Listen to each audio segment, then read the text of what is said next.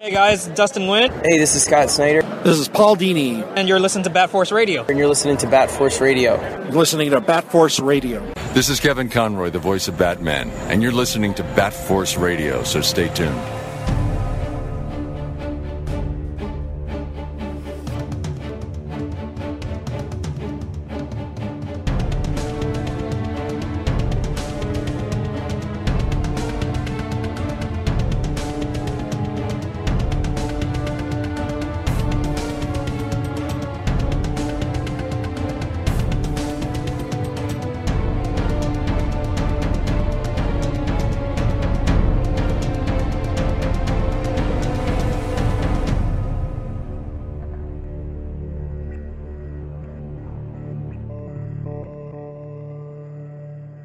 Welcome back to Bat Force Radio, first episode of 2024. Thank you for joining us for another year. We're going to have a lot of cool shit this year again. Starting today, I always like to start every new year with an episode featuring someone that I really wanted to have on and is doing something really cool. And today we have first guest of the year is an illustrator and author of books like West of Sundown, Infidel, Green Hornet, The Shadow, Nightmare Country, and notably today, the previous volume of John Constantine Hellblazer from 2019-2020 with Si Spurrier. This week, he and Si return to the character with John Constantine Hellblazer, Dead in America, #1. Welcome to the show, Mr. Aaron Campbell. Thank you. Glad to be here. Thank you, Aaron. Thank you. I appreciate you taking the time. Launch week of a new title. I don't know. Is it still anxiety time for you at all? Do you get nervous, or you old hat enough at it now? Yeah, I mean, because I've been working on the book for, well, probably 6 months now. So I've been hotly anticipating the day that it finally releases. But I just wrapped up issue 4, and that was a really crazy deadline for me. So I'm not even thinking right now about anything. I'm just decompressing from finally wrapping up that issue. Think Tuesday, when Tuesday hits, or Wednesday, whenever people start picking the issue up and we start seeing reviews come out, that's when I'm going to be glued to my phone, like checking Comic Book Roundup to see what people are saying. Well, I think you're gonna have pretty good results. I got to read this one early December, and yeah, it's a great result. That's why I wanted to make sure that I got to talk to you when the time came. First of all, before we get too far into it, how are things going on your end? Oh, they're going pretty good. Like I said, I just wrapped up issue 4, which was I don't know what it was about that particular issue, but always around the holidays, things get really backed up. And then I start to scramble to try to get caught up. And so I end up just the holidays just go by in a flash because I'm on crazy deadline every year. And it's like sun up to sundown. All I'm doing is sitting and drawing. And like the only days I actually get to like let go are Christmas Day and New Year's Day. Like those are the 2 days where I'm like, I don't care if I'm late. I'm not working these days. So, but like I said, I just wrapped that up, I think a little bit over a week ago, and I'm working on what's next coming up, which are several exciting things with the series. So I'm working on one of those, wrapping something up this weekend, which I don't really know. I mean, I kind of intimated it on Blue Sky, but you know, that's kind of a niche social media place where, you know, news doesn't really travel. So I'm not really sure if I can broadly say what it is I'm doing concerning issue 5 of Hellblazer, but it's going to be pretty exciting. Okay, cool. Yeah, I can definitely see any issue that you're working on being possibly a crunch as far as the deadline goes. You don't do a simplistic kind of style. You know, you don't kind of do characters in the foreground, but kind of a blank background. Everything is pretty well. I've got some images right here from issue 1. So this picture here, this is a full page from issue 1. That by the time people are hearing this, the book is on shelves. So we won't worry too much about it. But from December when I got the PDF, this has been my phone background. Oh, nice. Because all the pages in this book just look so good. But yeah, like that's obviously not something you're just banging out. You're not just smashing pages like this out and moving on to the next one. Because I shoot lots of photo reference, and I work with models. I have a dedicated model for John. I have a dedicated model for Daniel or Dream, Nat, Noah, everybody basically. I pepper myself in there whenever I feel like it. Like you'll see me as the conquistador, the possessed kitschy conquistador statue in issue 1.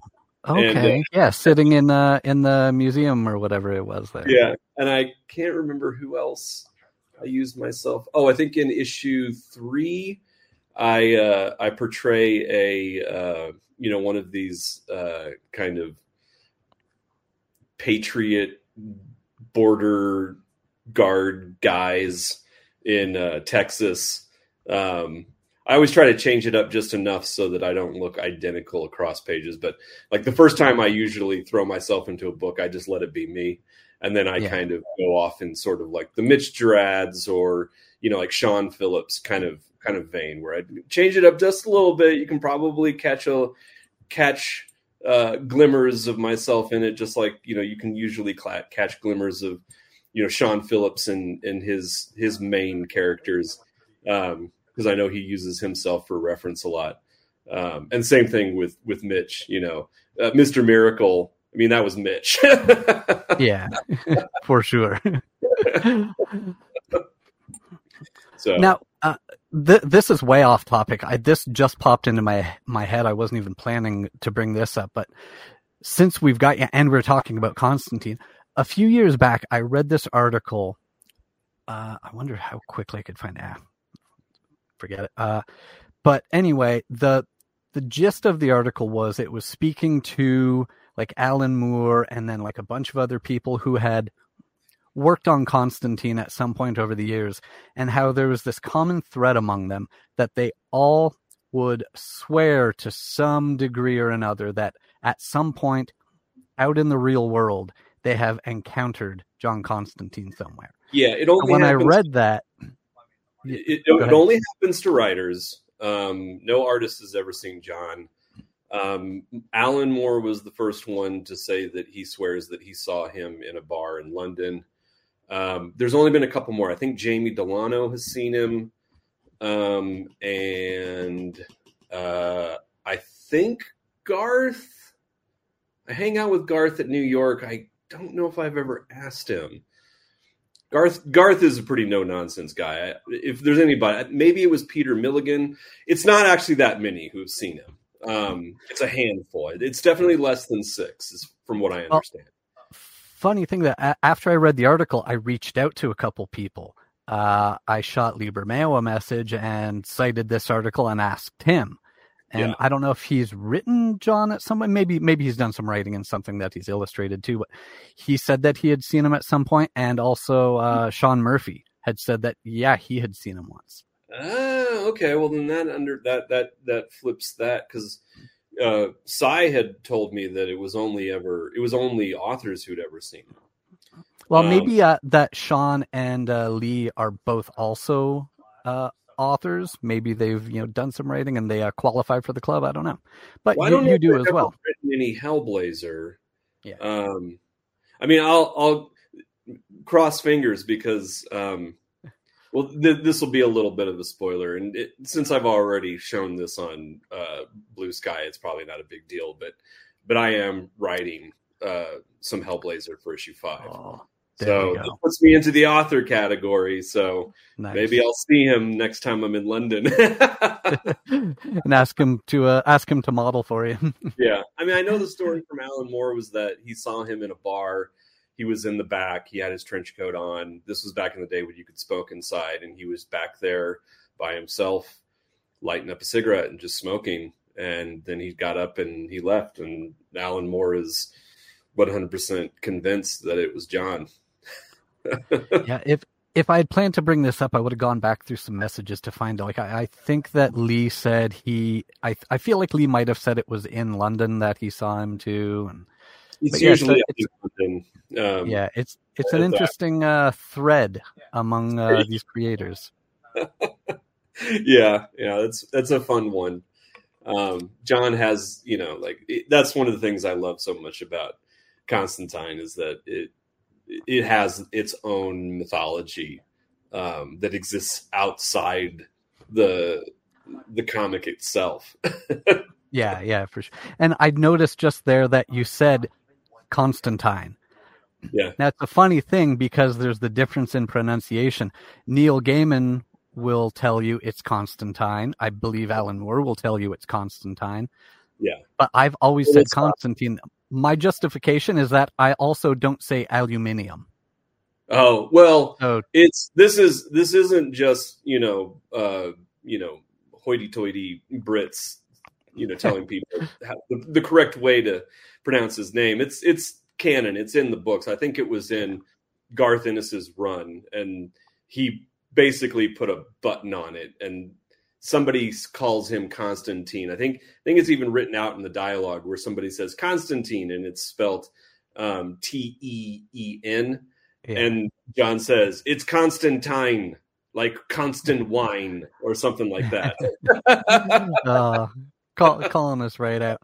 Well, I'm Canadian. You're lucky. You're lucky I don't throw an A in the middle of it. That was my that was what the first time I ever met Si in person, or we spoke at least. That's what basically cemented my Hellblazer cred. Was the first time I ever said it in front of him. I said Constantine. He was like, "You say that right." You got it. Rare for an American I've never met who says his name right.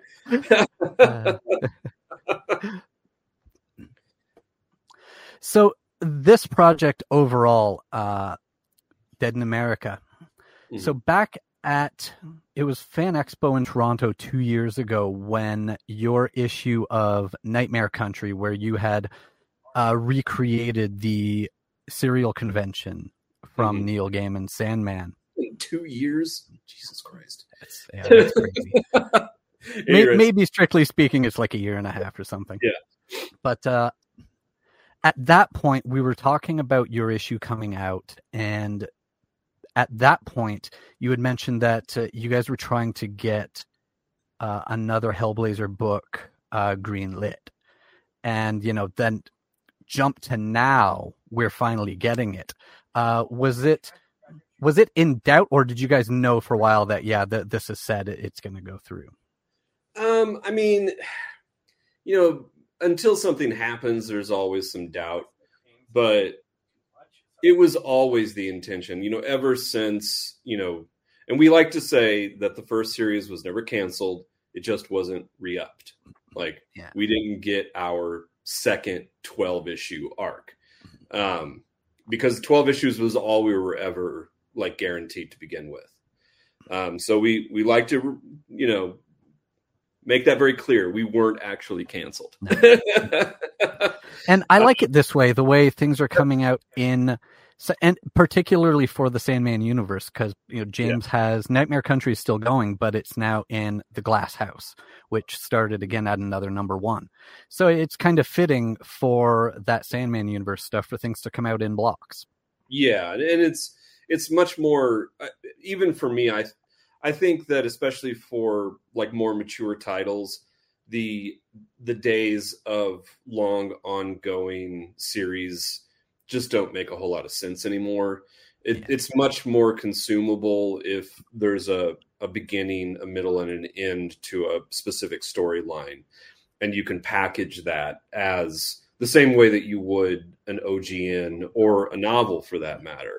And it makes it much easier to onboard. As far as I'm concerned, I think it makes it much more easy to onboard new readers because, there's always that question. It's like, well, where do I start? Where do I start? It's like, we'll just pick up, Marks of Woe or whatever. And, just, you can do the first two trades and you're good to go. And even with this one, people have been asking me do I need to read that stuff before? And I'm like, well, I mean, sure, it would be helpful, but we do give a little bit of a recap, at the very beginning of issue 1. And what happened in the first arc really there's only the inciting incident is directly connected to our original run. So beyond that, which is explained, you actually don't need to read the first 2 trades, though I will say, please go read them and buy them. I get royalties out of that. Yeah, but, it definitely helps to have the context. And as far as doing things in smaller blocks like that, as someone who works in a comic shop, I could maybe 2 weeks ago, I sold a packaged set of all of the first issues of the first set of it to someone who was planning to start reading this one when it came on and wanted to catch up. And it's just so much easier than, I want to start reading Batman. Okay, well, you can jump right on now at issue 137 or... Yeah. I always thought, this is completely off the subject, and you'll have to remind me what the original question was, because I think we got off track. But I've always thought, I would love to walk into a comic shop and see an area of the shop where you have, you have your wall of trades, but there's, several bookcases dedicated, and it's called Essentials. And you have new readers come into the shop, and they're like, well, where do I start? What do I do? And then the person working there is like, oh, well, come with me. These are the Essentials. You can pick anything off of this shelf and you're good to go. Like, these are the essential Batmans. These are the essential X-Men. These are the essential, you got Saga of Swamp Thing. You've got if you can start anywhere, you can pick anything off of this shelf, and it will get you where it'll get you where you want to go. It'll introduce you to the characters. It's seminal stories, but it's always mixed together. And you go into most comic shops and new readers are just lost. It's overwhelming. So I tell this to every retailer I ever meet. You need an essentials section. It's definitely a handy way of helping people get on. And I saw a thing, I forget what shop it was. I saw a shop recently promoting a sale specifically on trade paperbacks, where any volume 1 that they picked up, then they could get volume 2. Volume 2 would be 20% off. Volume 3 would be 30% off, and volume 4, 40% off, so on and so on. They're kind of doing a reverse of what Image does, where volume 1 is sold for $10, and then volume 2 jumps up to 20 to get you into it. Kind of giving people a reason, because what their explanation started off with was, so many people, they read the first volume of something and they talk about how much they loved it, but then they haven't read 2 through 8. Yeah. So urging people to continue along.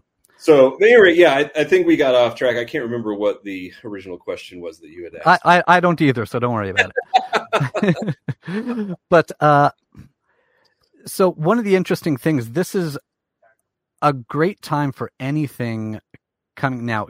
Obviously, Sandman is right in this, so it's a great time for anything Sandman universe, but definitely having Sandman in. We've got, like I said, James doing his stuff with Corinthian. Pornsack just did his Dead Boy Detectives. We've got Sandman on Netflix. We've got Dead Boy Detectives coming on Netflix. How great would it be to get a Constantine series on Netflix, like within that same universe?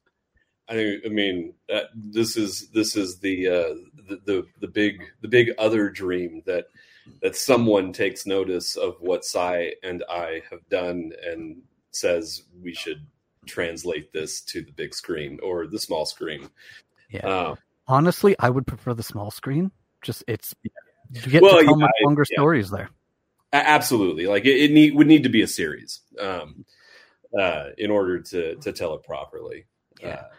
I do think that John does deserve his own film, though, and a film that is like actually John, and not. Love to Keanu Reeves, but but it's not. That's not John Constantine. It's a guy exactly. named John Constantine, but it's a different person. He doesn't look like him. He doesn't sound like him. And yeah, that's what I was just about to get to myself. Like, no ill will toward my countrymen. I like Keanu, and he can basically be in anything he wants. Yeah. But he doesn't look like the man. He doesn't sound like the man. It's for the better that he doesn't. I don't know if you've heard him do accents before, but it's not his thing. So it's for the best that he just sounds like him. I watch Bram Stoker's Dracula every year, so I'm quite acquainted with his his accent work. Well, there was a movie he did. I think it was late '80s, a hockey movie where he played a French Canadian guy, and man, he's Canadian, and his French Canadian accent was terrible. Oh man, yeah. But yeah, funny. I would love to see. Maybe this is asking too much, but I would love to see Matt Ryan back. Yeah, I like Matt Ryan a lot. But just that the way that Hollywood works, anything that would connect it directly into the Sandman universe, Matt unfortunately wouldn't get the role. I'm not going to say he absolutely wouldn't, but I would say that it would be a big uphill climb to make that happen, because one of the things that they were very conscientious about with Sandman was completely disconnecting it from the WB, Lucifer series, Constantine series, Legends of Tomorrow, all of that stuff. Because, technically, Lucifer first appeared in Sandman. If I'm not mistaken. So that character is from Sandman, but it is absolutely not. Neil Gaiman has said that character is a completely different character from the character in Sandman. And that's why in the Sandman series on Netflix, Lucifer is portrayed by someone completely different. And in a way, it's completely unique from that other show. Yeah, and even if it was, you could even act like it was the same one, but they're at two different points in their existence. Yeah, and one has Lucifer having lived on Earth as a cop or something. Yeah. If they were ever to, this is just me speculating or thinking out loud. If they were ever to do any kind of adaptation that involved like the work that Si and I at least do, which I think that would probably be at the bottom of the heap in terms of what stories they choose to tell. Our John is old. He's technically in his early 60s, even though he looks pretty good for being a man in his early 60s. But, he had this whole gap of time because, our John is connected directly to Books of Magic. So everything, that happened after Books of Magic, which was 1992, I think is when that came out.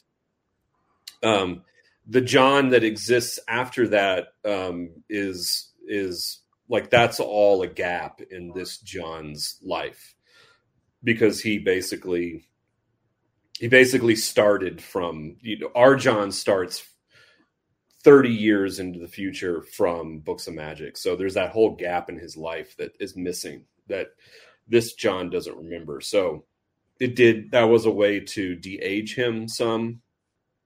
So I guess technically he's probably like in his 50s or something. But yeah, so for me, like, I have other ideas of who I think would be like good, fun Johns or actors to portray John. I feel like at some point if something I had been suspicious of were true, I feel like you would have maybe alluded to it. But if you remember a while back, they were talking about a Constantine, I think, series, and at least the word that was out was that they were actively seeking a person of color to play the character. And what I was curious about that was, were they going to do a series where it was Noah? Oh, I've never heard anything about this. This is complete news to me. I would love to see Noah, because, I mean, Noah still doesn't know that John is his dad. Yeah. Slowly, Noah is starting to come in his own through, Dead in America. John, as the issues go forward, he's becoming more and more, he's teetering on the verge of revealing who he really is and why he's so invested in this kid's life. And of course, Swamp Thing has a lot to do with that, because Swamp Thing was always the character. It all started off with, John helping Swamp Thing to come to a deeper understanding of what he really is and what he's really capable of. And even though John was a bastard in the way that he did this, it really did lead Swamp Thing to his basically apotheosis, because Swamp Thing is a god level character. Yeah. If it wasn't for John in Saga of Swamp Thing and, during Crisis, that would not have happened, at least not then. It would have taken much longer for him to realize what he is and what he's capable of. And after that, once that all was resolved and Swamp Thing really came into his own, that was when that dynamic shifted and Swamp Thing became this guide almost. I mean, you don't get a whole lot more, Swamp Thing John interactions after Saga, but anytime you do, Swamp Thing really usually has the psychological upper hand. He's the one who he's like this Buddha figure, basically. At this point. And so that's really what Swamp Thing is doing in this series. John really has to work hard to convince Swamp Thing to come back and help in what he's trying to achieve. John is not very successful at it, and it's good that he has his companions with him to help him along that way. But once he does, Swamp Thing will very much become this kind of guiding light for John. And that was where something interesting came in. That was the part that really, it would have been enough. We start off, John, Nat, and Noah are on the run. John's bringing them to America in their bus, which you've got over your shoulder there. Mm-hmm. For anyone watching the video, we see the bus back there. So we find that he's there to find Swamp Thing to ask for help, as John usually does. And that's enough for a great story right there. But then you throw in this wrinkle. This is a part that was really, really smart. Throwing in Dream pops up and explains. So anyone who has read even just a little bit of Neil Gaiman's Sandman, you will know the story they are citing here, where Dream reveals how John kind of caused a problem. You may have lied years ago, and now you're going to have to help fix it. Mm-hmm, mm-hmm. Yeah, and that's all Si right there, because we knew that with the second series we had to up the ante, and we really, in order to truly bring this into the Sandman universe fold, Dream needed to make his presence known. So that was always, and Si has said this many times. We've been talking about this for years at this point. And so this seed, this entire idea was there when we were working on the first run. And I think it was even there for Si long before that, which was, John says to Swamp Thing, because John's the one who ends up with the bag of sand. He bought it at a flea market or a garage sale or something back in 1984. And in 1987, Sandman shows up, Morpheus shows up, and John tells him, I never managed to get the damn thing open, but his junkie girlfriend, Rachel, she did somehow because she's hopped up on dream sand. Dreams, yeah. And I mean, it's a really tragic thing because they have, more. There's nothing that Morpheus can do for her. I mean, once the sand has its way, that's pretty much it. And so she had it for so long. And like she was really, it was starting to pervert the real world. Like the dream, the dream sands itself were starting to poison reality around her. And the only thing that, John couldn't do anything for her. And the only thing Morpheus could do for her was, gently put her out of her misery with a beautiful dream. And, it's like another one of John's, cardinal sins. But John says, like I said, never got the thing open, but how did she? And Si always said, well, he just lied to her, or it lied to Morpheus, to him. And and Morpheus was too discombobulated from just coming out of his 75-year imprisonment that he didn't even think, care, consider questioning that. Yeah. So this is, and for Si, he said this is the one plot hole that he think exists in the original series, and it's always kind of, bugged him a little bit. And so now we resolve that. And then just as because this is all going to come, so without revealing too much, and I've said this in, at New York Comic-Con, even at the panel where it was revealed, the next big question was, how do we logically bring Sandman in? Like, why is Sandman here? Or not Sandman, sorry. How do we bring Swamp Thing in? Why is Swamp Thing here? How does this all play in? And not only that, like, how do we justify this road trip across America? And I mean, I will tell you right now, the reason why Swamp Thing is in this series because he's a bucket list character of mine, and I just dropped those hints every time. I was like, man, it'd be really great. Like, imagine like getting Alec Holland back in there, and every time that there was something, I just dropped those breadcrumbs and I just got it into their subconscious, I guess, until finally it was just given. We have to have Swamp Thing because it's like, if we're gonna get this back, if we're gonna get DC higher ups to green like this, there's got to be a big flourish. It's got to be a reason. We've got to have, not only do we have to have Dream in there, but we got to get Morpheus in. And not only do we get Morpheus in, but we got to get Swamp Thing in.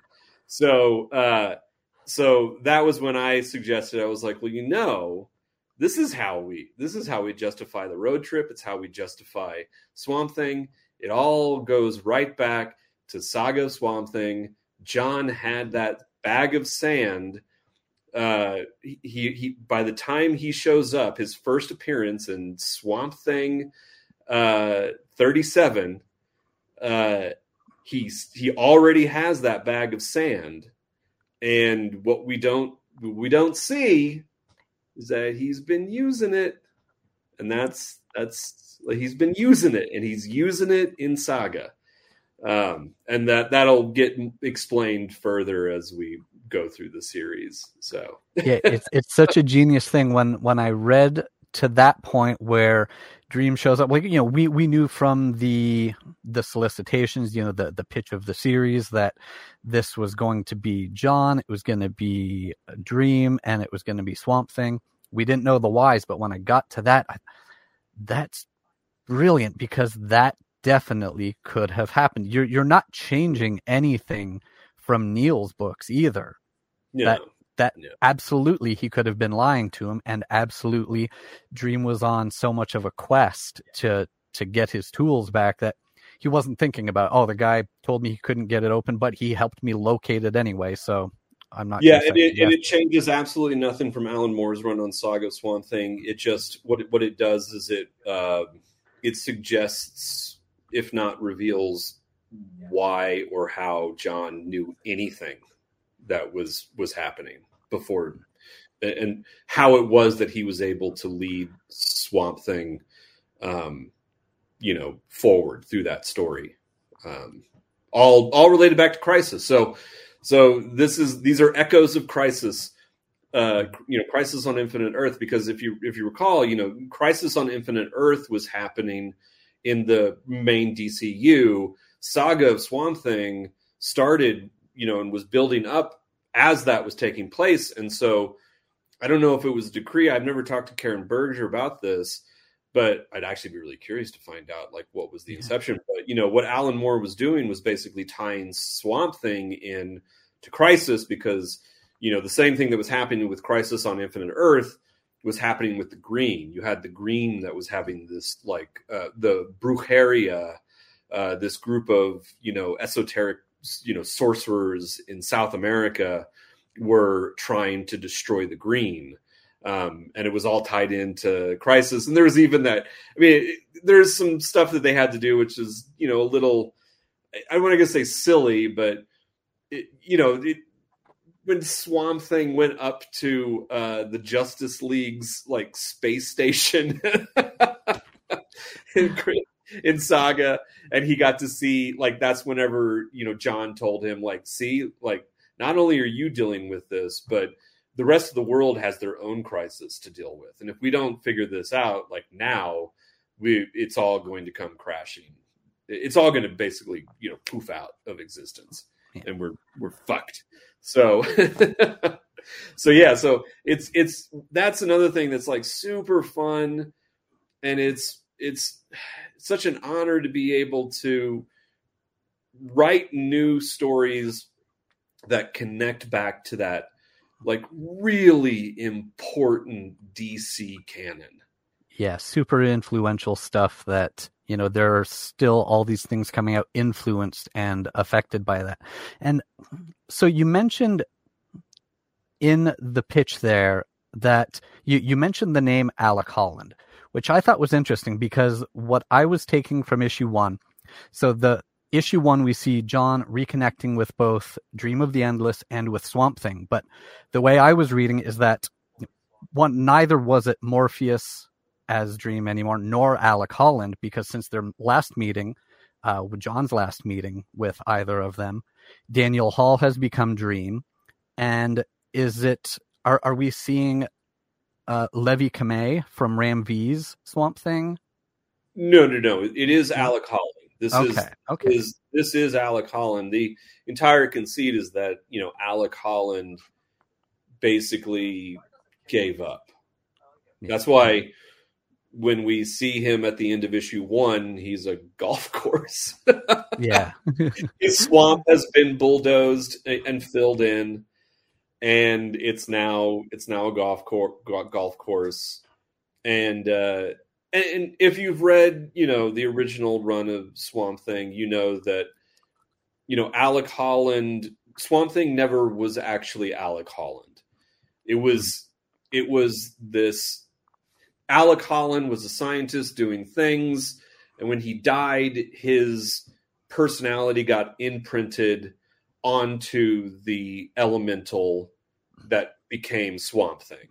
And so Swamp Thing, when it was Bernie Wrightson and Lynn Wein writing it, before Alan Moore changed everything, they were one and the same, but then Alan Moore comes in and slowly reveals that he's not actually Alec Holland. That's just this personality that he's adopted, and he believes that he is Alan Holland or Alec Holland. But as far as John is concerned, he's always Alec. And we'll always call him Alec, because it's just that's who he knows him as. Yeah. And John's not the kind of person who will, John is not the kind of person who you can say, don't call me that. My nickname is this, or I want to be referred to as that. John will be like, nah, I know you as Alec. Yeah. Sorry, I'm not going to do that. So, it's one of the things, it's another one of the flaws of John. He's a son of a bitch. He's a full narcissistic, C word. And yeah, you can say it. We're friendly with it here, but that's often the great thing about John. Like, even John has been used in some of the sort of mainline books. Like Tom Taylor used him in Deceased recently. Yeah, and the reason that, but I've been curious. Yeah, so the reason that Tom did him so great in there was that it came to this situation where no one was able to fix this problem because, like the Supermans and everything like that, what they would do is they would ask the person for help that they knew they needed to help with this situation. And if that person wasn't willing to help, then they were fucked. But John is the guy who will fuck over each person he needs to take their help. And that's why he was the only one that could fix that situation. And that's why him being that guy is such an interesting character. Yeah.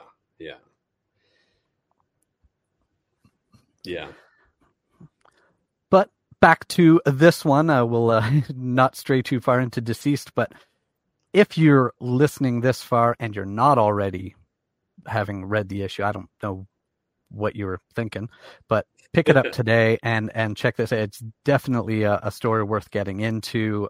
We should probably put a little spoiler alert before that revelation. Oh yeah, Swamp Thing. Yeah. We always put spoiler announcements in with the episodes when we're doing it on release day. But if you're watching on YouTube, right here on the screen right now, that's the A cover for issue 1 by Aaron himself. That's me. Here's the Jock cover. And this was Sean Phillips cover, right? Yeah. And then there's the 1:25 ratio cover from Mateus Vergara. Yes. It was my co-artist on the first series. And then once you've done this, wait for, I think it's February 20th. We've got issue 2 coming. Mm-hmm. And you can see just from the covers, you can see how crazy things are going to get. There's a Steven Subik variant cover for issue 1. And if you're new to Aaron's art, I don't know how you would be, but if you're into Sandman stuff, you should have read James Tynan's Nightmare Country, particularly Aaron's issue here where they did some really cool flashbacks to, as I mentioned earlier, the serial, what's basically a convention of serial killers in Neil's Sandman run. And you got to recreate such an iconic scene. Yeah. Where Dream unmakes the Corinthian. I loved working on those pages. I think it was just 4 pages, but man, they were monumental. Such a cool scene. Great to see it re-represented. Before I let you wrap up and get out of here, I wanted to ask you a couple quick things. Mm-hmm. So in this case, we can use John as an example, but if you had the ability, like wave a magic wand or use one of John's spells, if you could completely fix one thing about the comic industry, about your job or whatever aspect of it, what's one thing that you would fix, that you would want to change? Like, okay, this needs to be like this. Oh, man. That's a big question.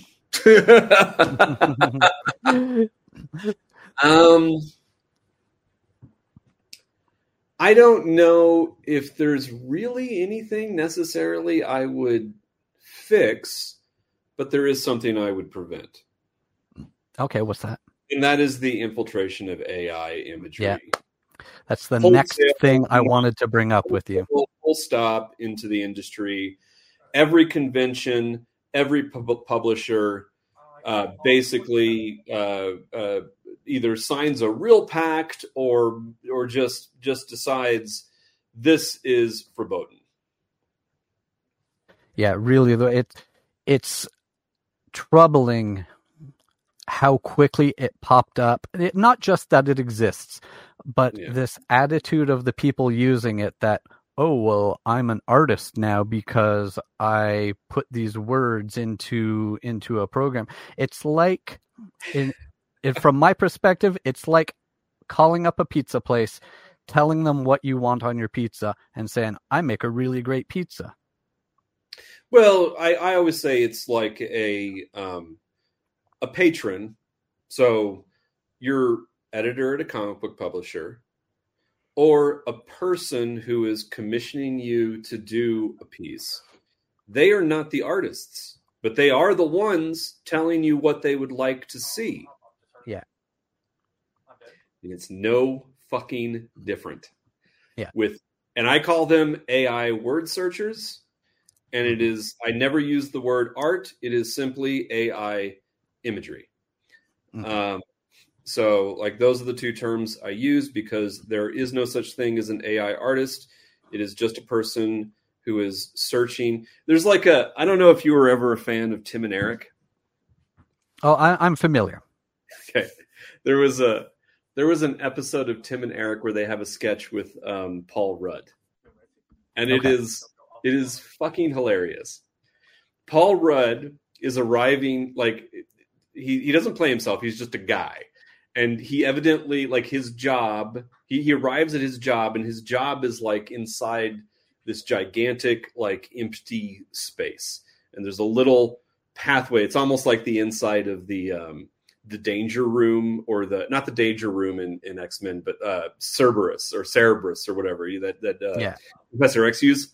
And so it's got this like pathway that leads out to a station. And on that station is this like shitty little work desk and a crappy old computer. Okay. And Paul Rudd goes out. He's got his coffee. He's got a big old mug of a thermos of coffee. And he comes in and he sits down and he's like, cracks his knuckles. And he's like, okay, let's get to work.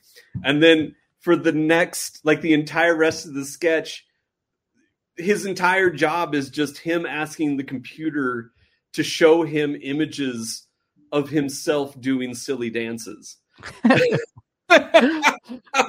And it's like before AI was even considered at this level, like Tim and Eric had anticipated the absurdity of what AI art is, which is narcissistic individuals asking a computer to show them like grotesque images of false realities, and not only that, but in a way that steals from like true creatives. So yeah, I know, like I'm very much, like all other comic book art, like legitimate comic book artists or any legitimate artist in any genre. It's a line that shall not be crossed. There was a moment early on when, before I realized how insidious this entire thing would become, and it was like, I just started to hear about what AI was, like AI imagery was, and that was the moment where I was like, there was just this like fleeting moment where I thought, this could be a really great tool for finding reference. Like figuring out, like, because finding reference is like the endless like puzzle of creating art, and how you use reference. The ethics of how you use reference, whether or not you're using reference that you find through Google searches or reference that you take yourself.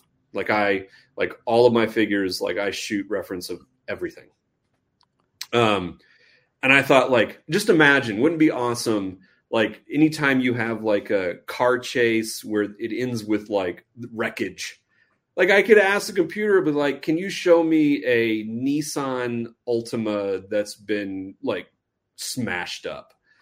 Because I need to see what that looks like. Yeah. And there was a moment where I thought, like, that would be awesome. But I'm at a point now where I'm like, I won't even entertain the notion, because now I understand the source of where how those images are cobbled together from plagiarized images. Yeah. So, what could have been an actual tool for artists has become an effort to replace. Yeah, and I would commend you for using your one magic trick to keep that away from the industry as much as possible. I don't want to see AI imagery in comics any more than I want to read or watch stories created by, like, it's eliminating what is really the essence of art. Like, I want art, whether it's visual art, something written. You want this stuff to come from real people who have suffered, have triumphed, have had losses and victories, and have experiences, not a computer program that sucked up an artist's visual style and will spit it back out with whatever you tell it to draw. Yeah, and art should always be the result of a struggle that the artist is engaging in. Art is not easy. It never should be easy.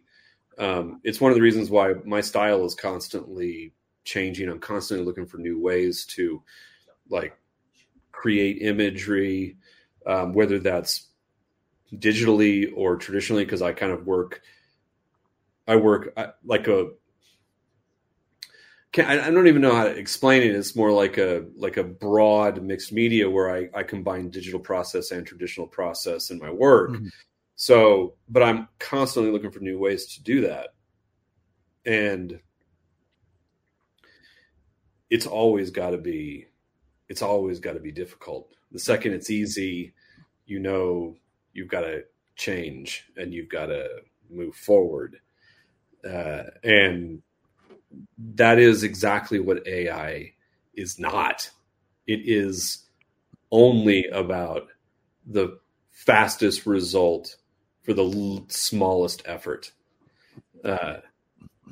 It's very much skipping I'm sure there are some guys doing it who have, prior some ability as an actual artist, but for most of these people jumping on it, it was a way to springboard past the point of spending years learning how to create art and just do it by typing some words. And I despise the usage of the term democratization of art. It's not. It is the theft of culture, is what it is. It's all it is. It's about denigrating the work that real people do, and trying to steal thousands of years worth of human endeavor by small people who do not want to work for what they gain. And something was telling about the people who gravitated toward that when artists in all areas started speaking up about their work being put into these programs, and the people utilizing it were saying, "Oh, you can't copyright your style. You can't be. Oh, it's these programs are interpreting it. You can't copyright that." But then how quickly they started to eat themselves when one of them felt that another AI guy was stepping on his list of words that he used, and they started talking about being able to copyright their lists of words. Like, whoa. Another way to say it is it's no different than doing a Google search for a peer-reviewed scientific paper and finding it and then claiming that you wrote it because you're the one who searched for it. Yeah. It's absurd. There was something I kind of had entertained this notion of trolling AI image makers if I had all the time in the world, because recently the Copyright Office of America, the United States, said that you can't copyright AI imagery because it's not created by a human. Yeah. And I was like, oh, that's great. That means that all of these images that are made are up for grabs for anybody who wants to use them. Mm-hmm. And I was like, I'll just start claiming that these are mine and putting them up on like these, like Redbubble or, all those little sites where you can like slap images onto like t-shirts and coffee mugs and shit like that. And just grabbing them and just like, I'll have a whole second stream of income. But of course, again, ethically, it's like, I would love to just stick it to every single one of them. But I also don't think that any money should ever be made from any of these images, no matter the reason. And anything that you do in that regard basically furthers the legitimacy of AI imagery in a broader public who may not think deeply about these issues. Yeah. Maybe if the proceeds of such an endeavor are donated to, children who can't afford their own art supplies that want to learn to paint or something. Yeah. But even then, I don't think that there's any justification, because it's like,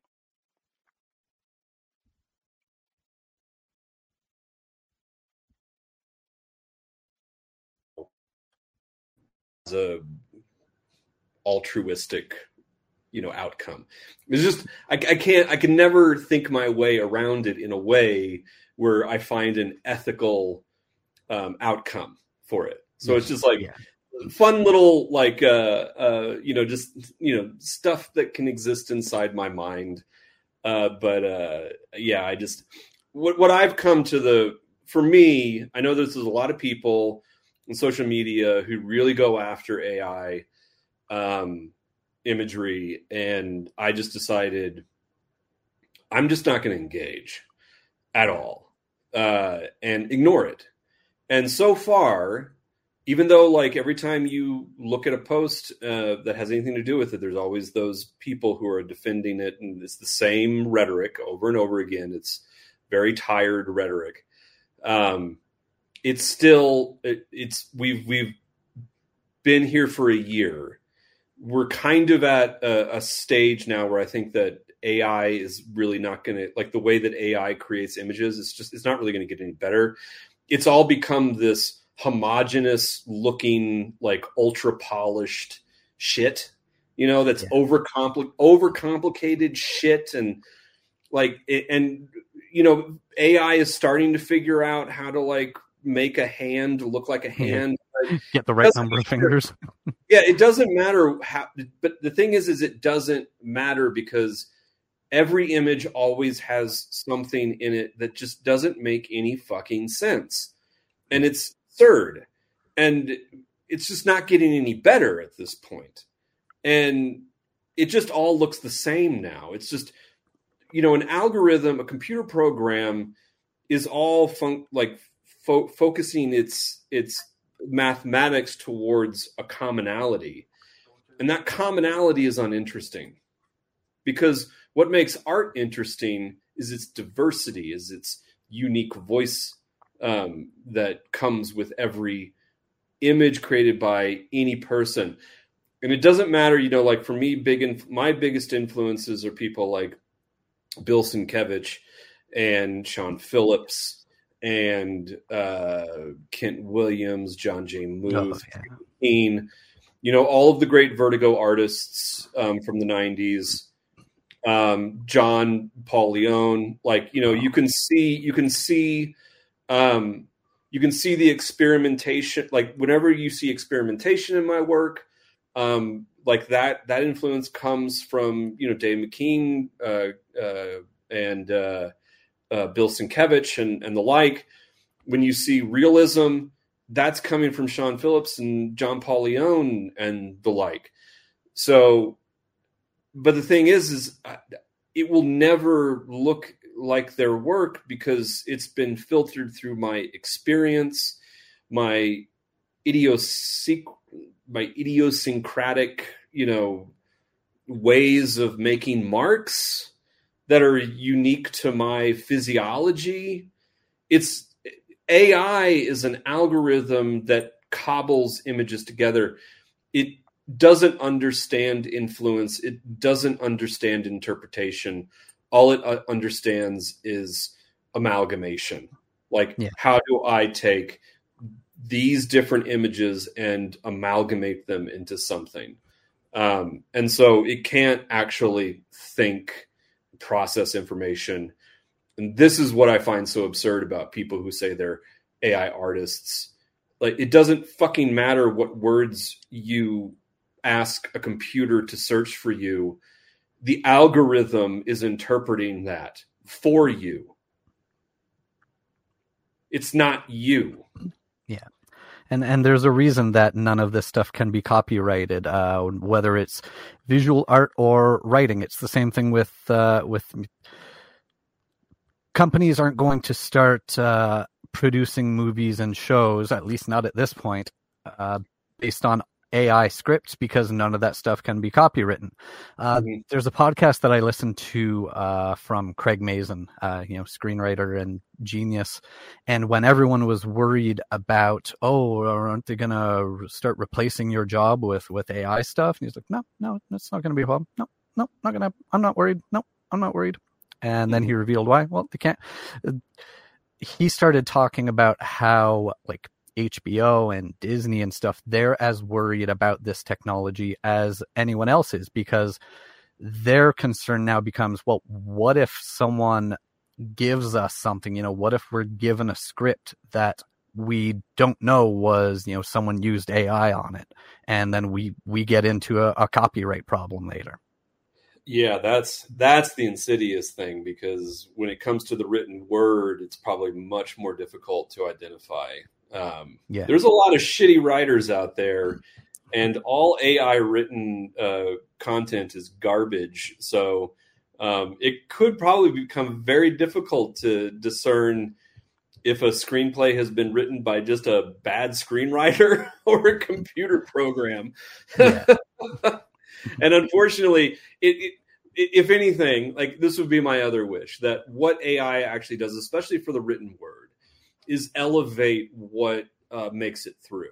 Because, remember, like, a few years ago, it was like the golden era of television and streaming. Like, everything that Netflix put out was fucking gold.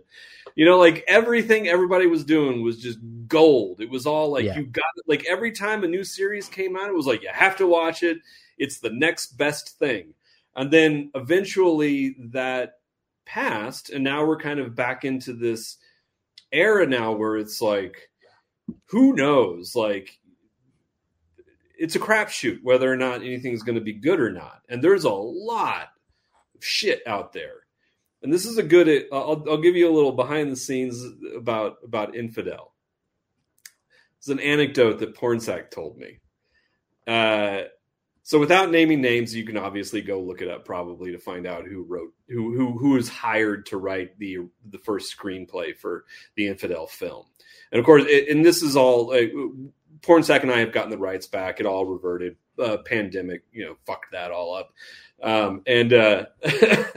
Well, Pandemic, and also shows like Bridgerton. It's kind of like post-racial TV landscape where production companies started to get skittish about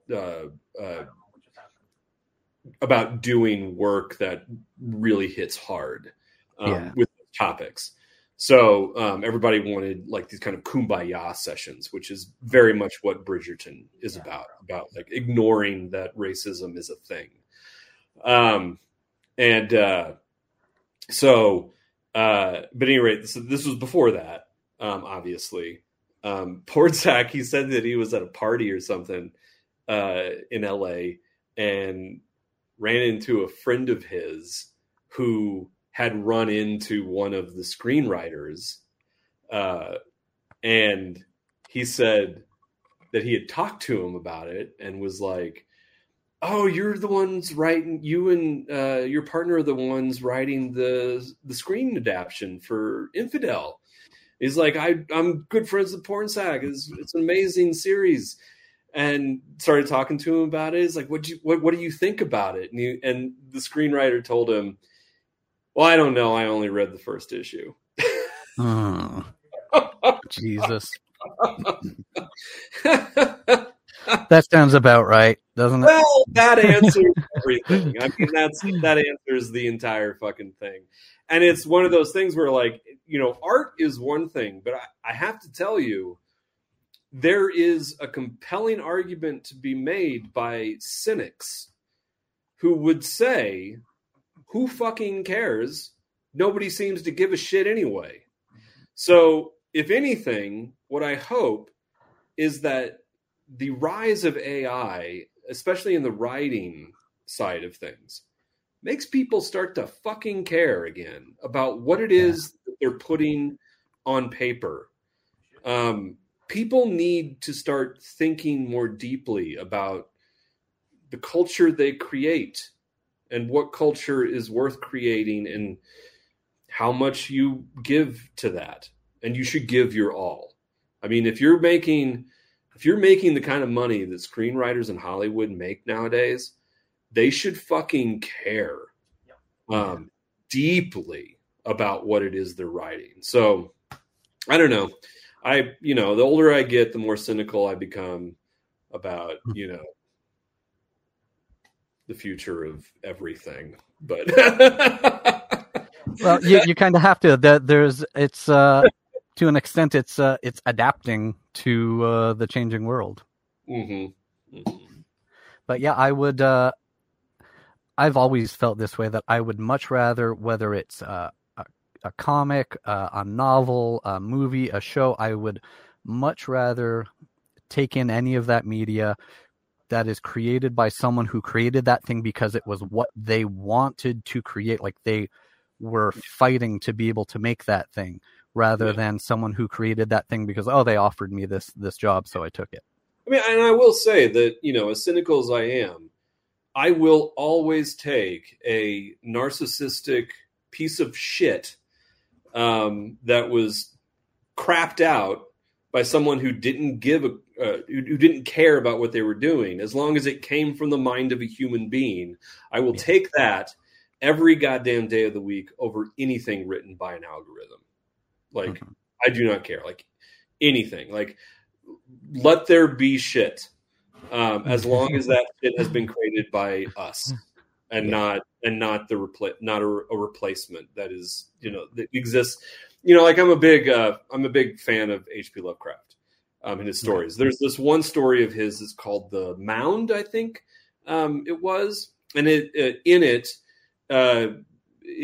outlines this society that lives, I think, beneath the world, and this society has become utterly complacent because everything's been taken care of for them, and so all they have to do all day is just like lie around and nothing. It's a lot like it's a common storyline in Star Trek. Like the original series, they were constantly running into these societies where a computer had taken over and over all of the functions for society. And then the rest of the population itself was collapsing because they didn't know how to fix things. They didn't know how to do anything. And it's like, well, this is what people don't realize is, I mean, when you start to allow, programs, algorithms, computers to take over what is quintessentially human, which is the creative spark, that's when we really have to worry. It's one thing, all through the 80s and the 90s, people worried about robots taking your jobs. And those were physical robots doing manual labor, building cars, whatever, in factories. And it's that's one thing. But, what we've learned is that there was always something else that someone could do. I mean, it's a complex subject, and obviously, labor is not what it was, 20 years ago. But it didn't undermine the human spirit in general. There was always that thing that we could hold on to And I remember for so long, that was the refrain. As the rise of the robots came, for labor, well, at least we can all rest assured that there are certain things that robots will never be able to do. And amongst those is create art. And now they're trying to do that. And they're trying to tell us that they're creating art. But it's time for new education about what art is, about how we engage with art, what it means, all of that. Yeah, and stop eliminating the learning process and all of the pain that goes into it. Enough of the, I want to be able to create a piece of art and I want to be able to create it today. Yeah. It has been my dearest wish for 5 minutes, and now I want to be able to do it. Yeah. Well, and again, it's that Paul Rudd.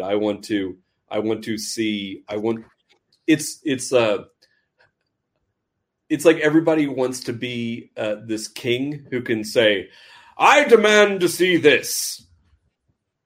Gesture, do this for me. I now want to see this. I want to see a monkey kissing an elephant, dancing a jig on the moon. Show me it. I just had to go and look up an image. I assume that this.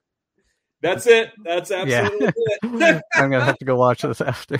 And just that it's Paul Rudd had me sold.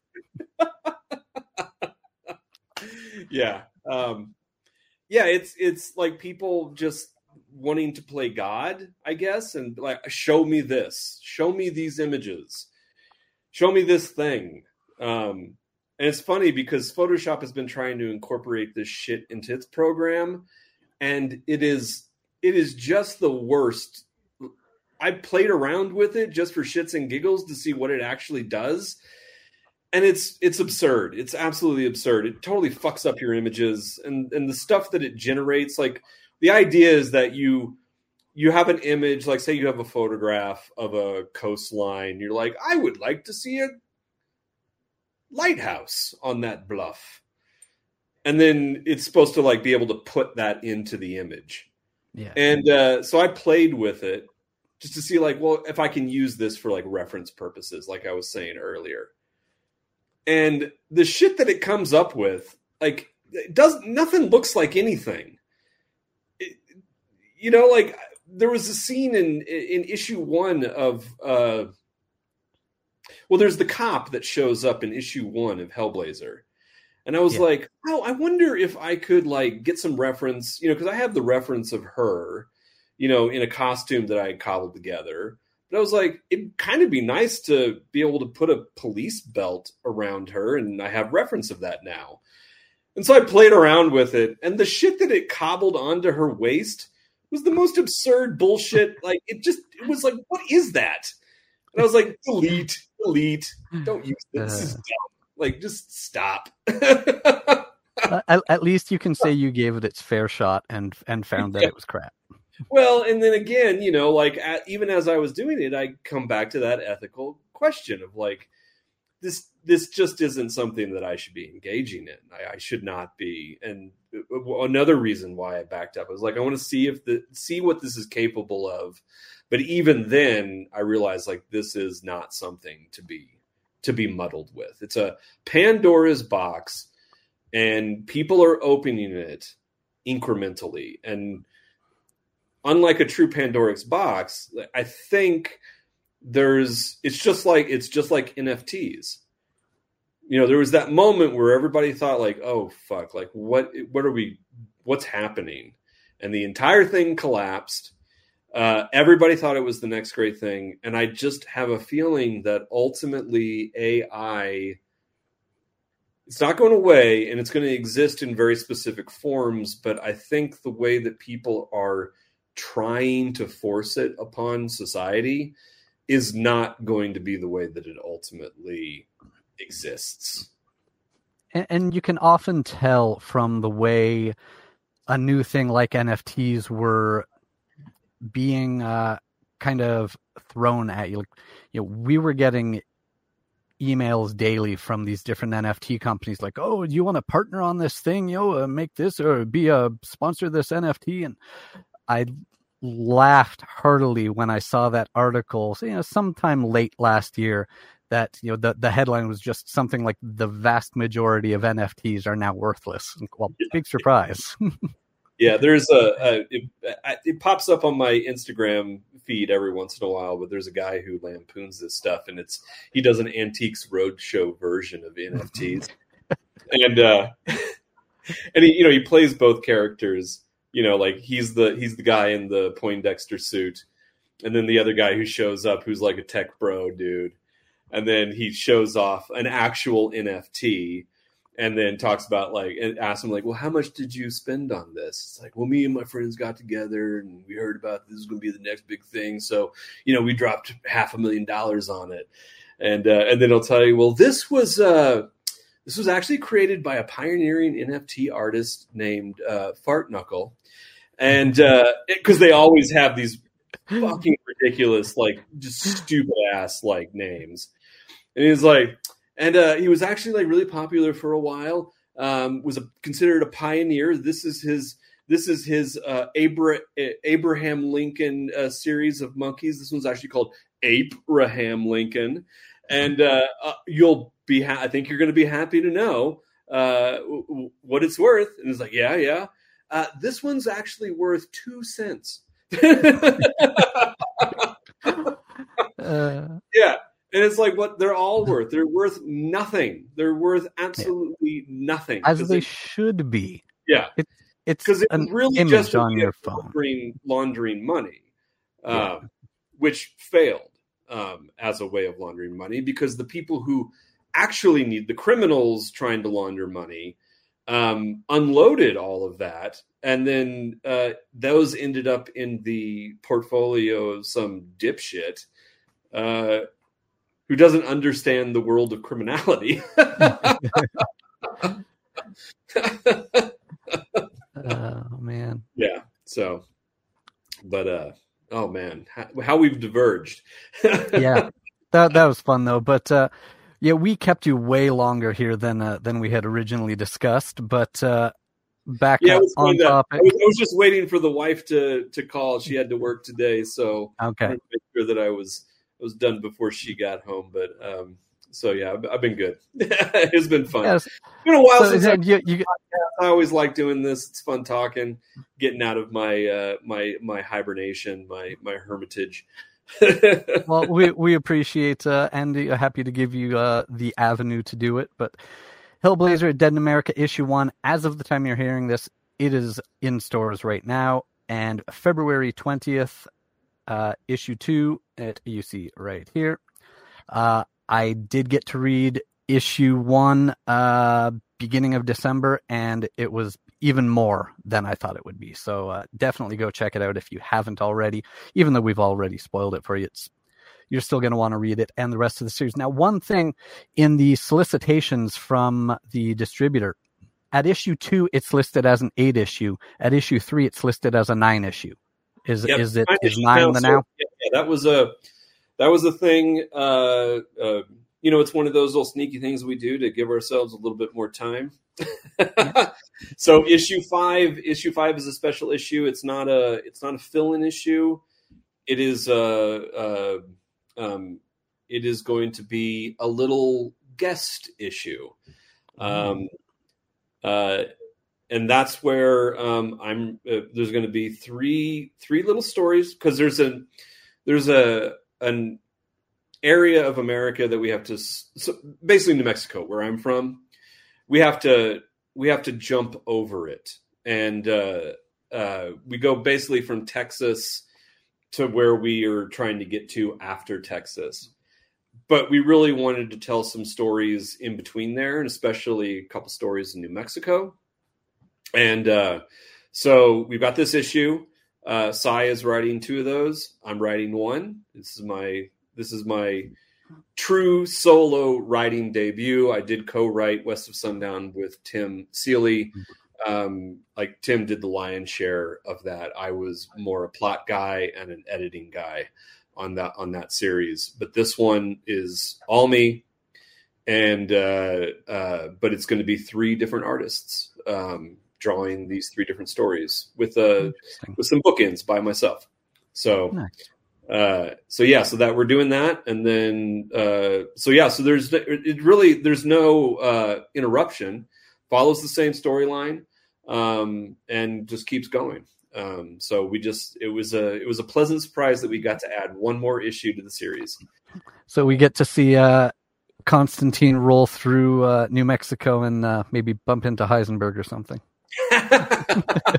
I'll assume that's what it's going to be. He definitely goes through Albuquerque, and he's driving down the same road that, if you recall the episode where Walter White is going to the hospital for one of his cancer treatments, and he talks about like driving down Central, and he gets that green. He was like, "I got that green light." Every green light, and I just wanted one red light so I could have just a few more moments, before I got there. That's the same road that John and the crew will be driving down. Though I don't make any Breaking Bad. I don't make any Breaking Bad references. It's probably for the best. Yeah. Well, I can't wait to see that one, but I also can't wait for issue 2. February 20th is issue 2. John Constantine Hellblazer, or John Constantine Hellblazer, Dead in America, issue 1 out now, issue 2, February 20th. Anything else you want to say, Aaron? Just thanks for having me, and get to comic shop and buy as many copies. Give them to your grandma and your niece and your baby and yourself, and keep a few, for just future purposes, whatever. Grandmothers love John, is what I've always heard. But thank you, Aaron. Thank you, everyone, for listening. That was Aaron Campbell. This was Bat Force Radio. Have a good night.